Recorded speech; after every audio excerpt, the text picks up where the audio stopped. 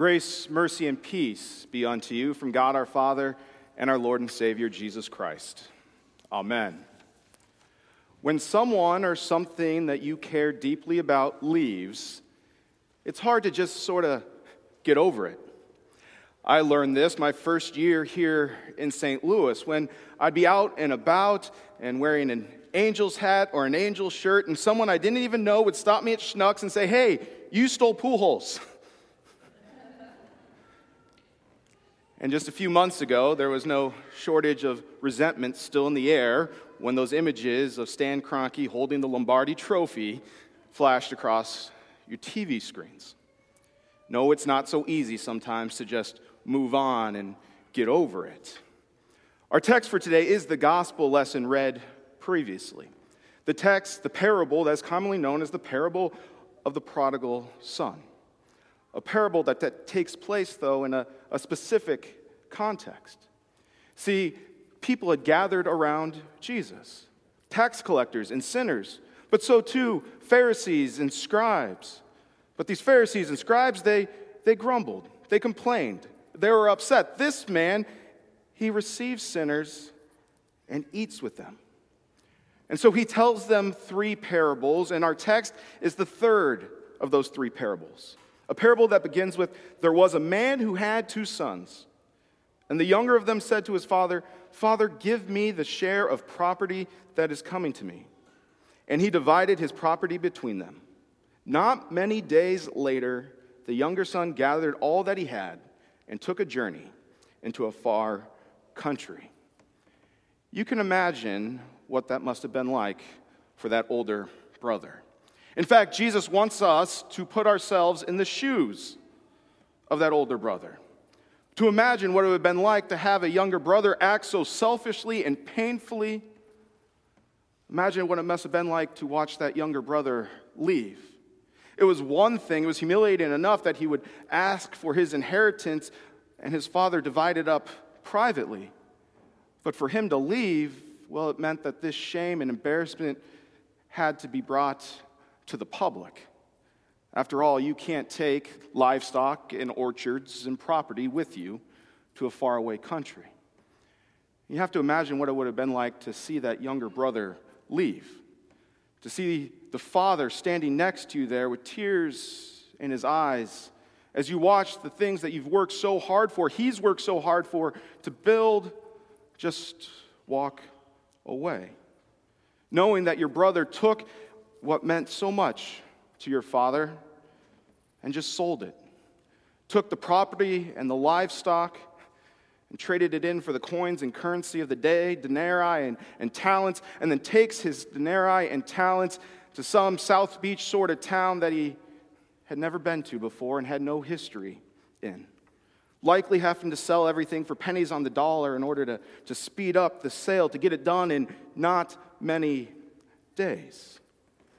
I'm sure we're supposed to imagine that older brother being not only in shock, but he himself also being in agony, being in pain, having that anger almost seethe through his skin day after day as he is reminded of this humiliation, this heartbreak, this embarrassment upon him and his family, this thing that has set his family back so greatly. And if there's one thing this older brother is supposed to know, well, it's my younger brother will not show his face here again. My younger brother not only has no right to be in our town, he is no longer worthy to be in our family.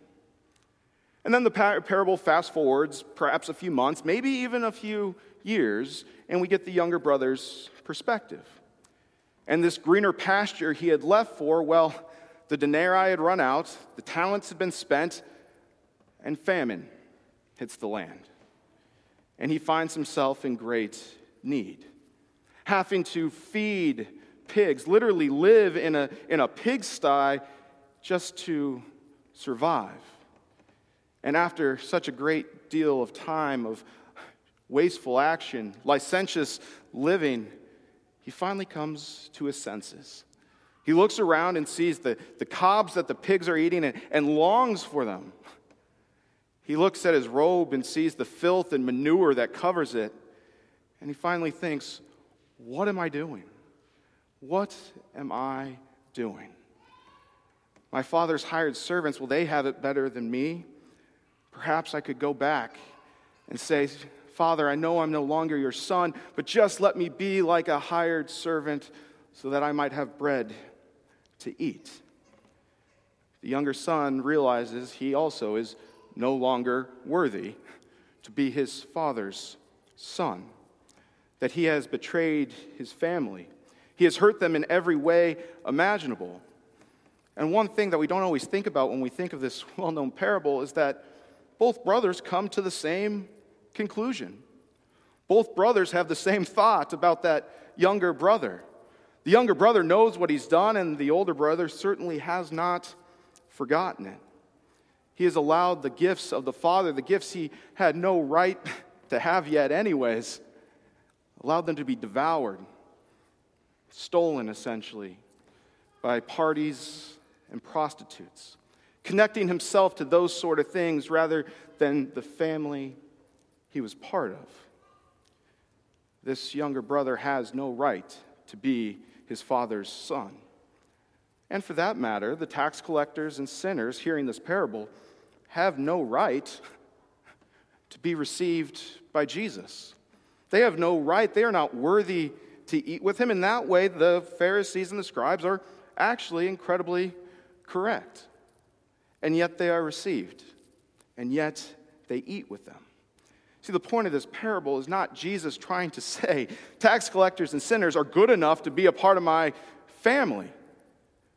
That tax collectors and sinners have enough merit in order to be a part of God's family. Rather, the point that he is making to the Pharisees and the scribes that would grumble is that I receive whom I receive. My children, my family, are those I love. And your younger brother, your tax-collecting brother, your sinful brother, your Gentile brother, I love him. And so too should you. And in that, the Pharisees and the scribes, the older brother, has a tremendous opportunity.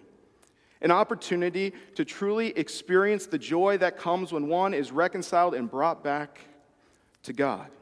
It's the sort of joy that Paul describes in our wonderful epistle text from 2 Corinthians. That we are to no longer regard the old, but that in Christ a new creation is here. We are to regard our brothers on the basis of him and what he says. The one who would give to them a new robe, a ring to signify, to seal their place in his family. A seal and a robe of righteousness that nothing in their past can remove them from. It is true, a public, open betrayal is a sight to behold. It's a sort of a train wreck you really can't look away from. And yet, we also realize that when we're pressed on it, we too, like the younger brother, have little trouble publicly, openly, hurtfully, inflicting pain against the God that loves us so deeply, who loves us so deeply even in our sin. We gleefully put him down and prop up the things of the flesh and the things of the world. We with joy lift ourselves up while trampling down on others.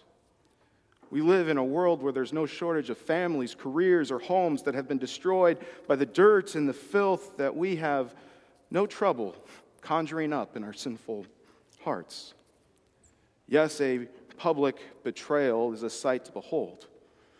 But Jesus' point here is so too is the reconciliation. So too is that repentant heart. Is that a sight to be beholden to, a sight to celebrate, a moment to cherish? See, the tax collectors and the sinners, yeah, they messed up. The younger brother in the parable, he definitely messes up. You and I, no strangers to messing up.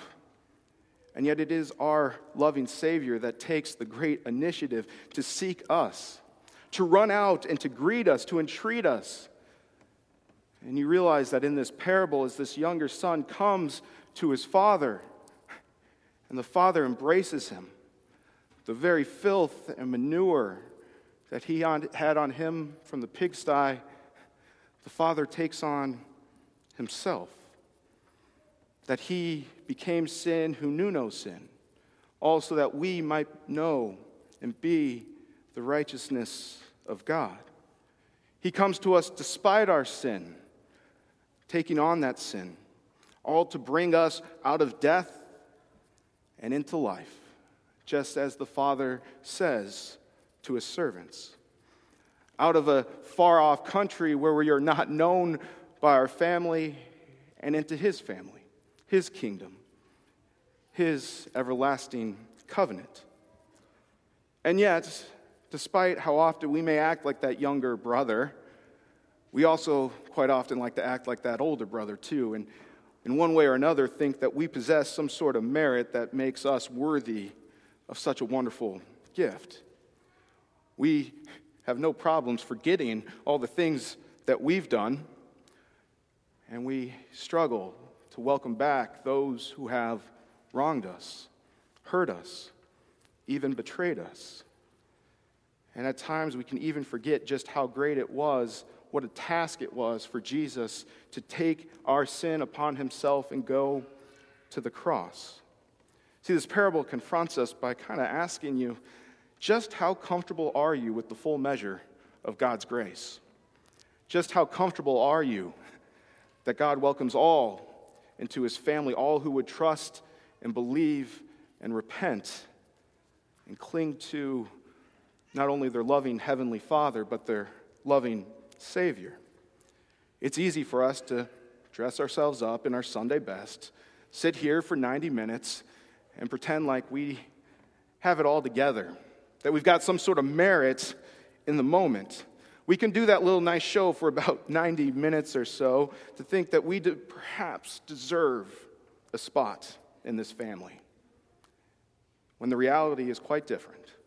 Not only are we no longer worthy of a spot in God's family, we've never been worthy of it. And yet we are. And yet he calls us his child. Yet he welcomes us back with loving, celebrating arms. And he says, "You're my son and my daughter. Look across the aisle and see your brothers and your sisters." See, Jesus knows what it's like to be wronged. Jesus knows what it's like to be betrayed by miserably selfish people. Jesus knows what it's like to even suffer for the very sake of a sinner.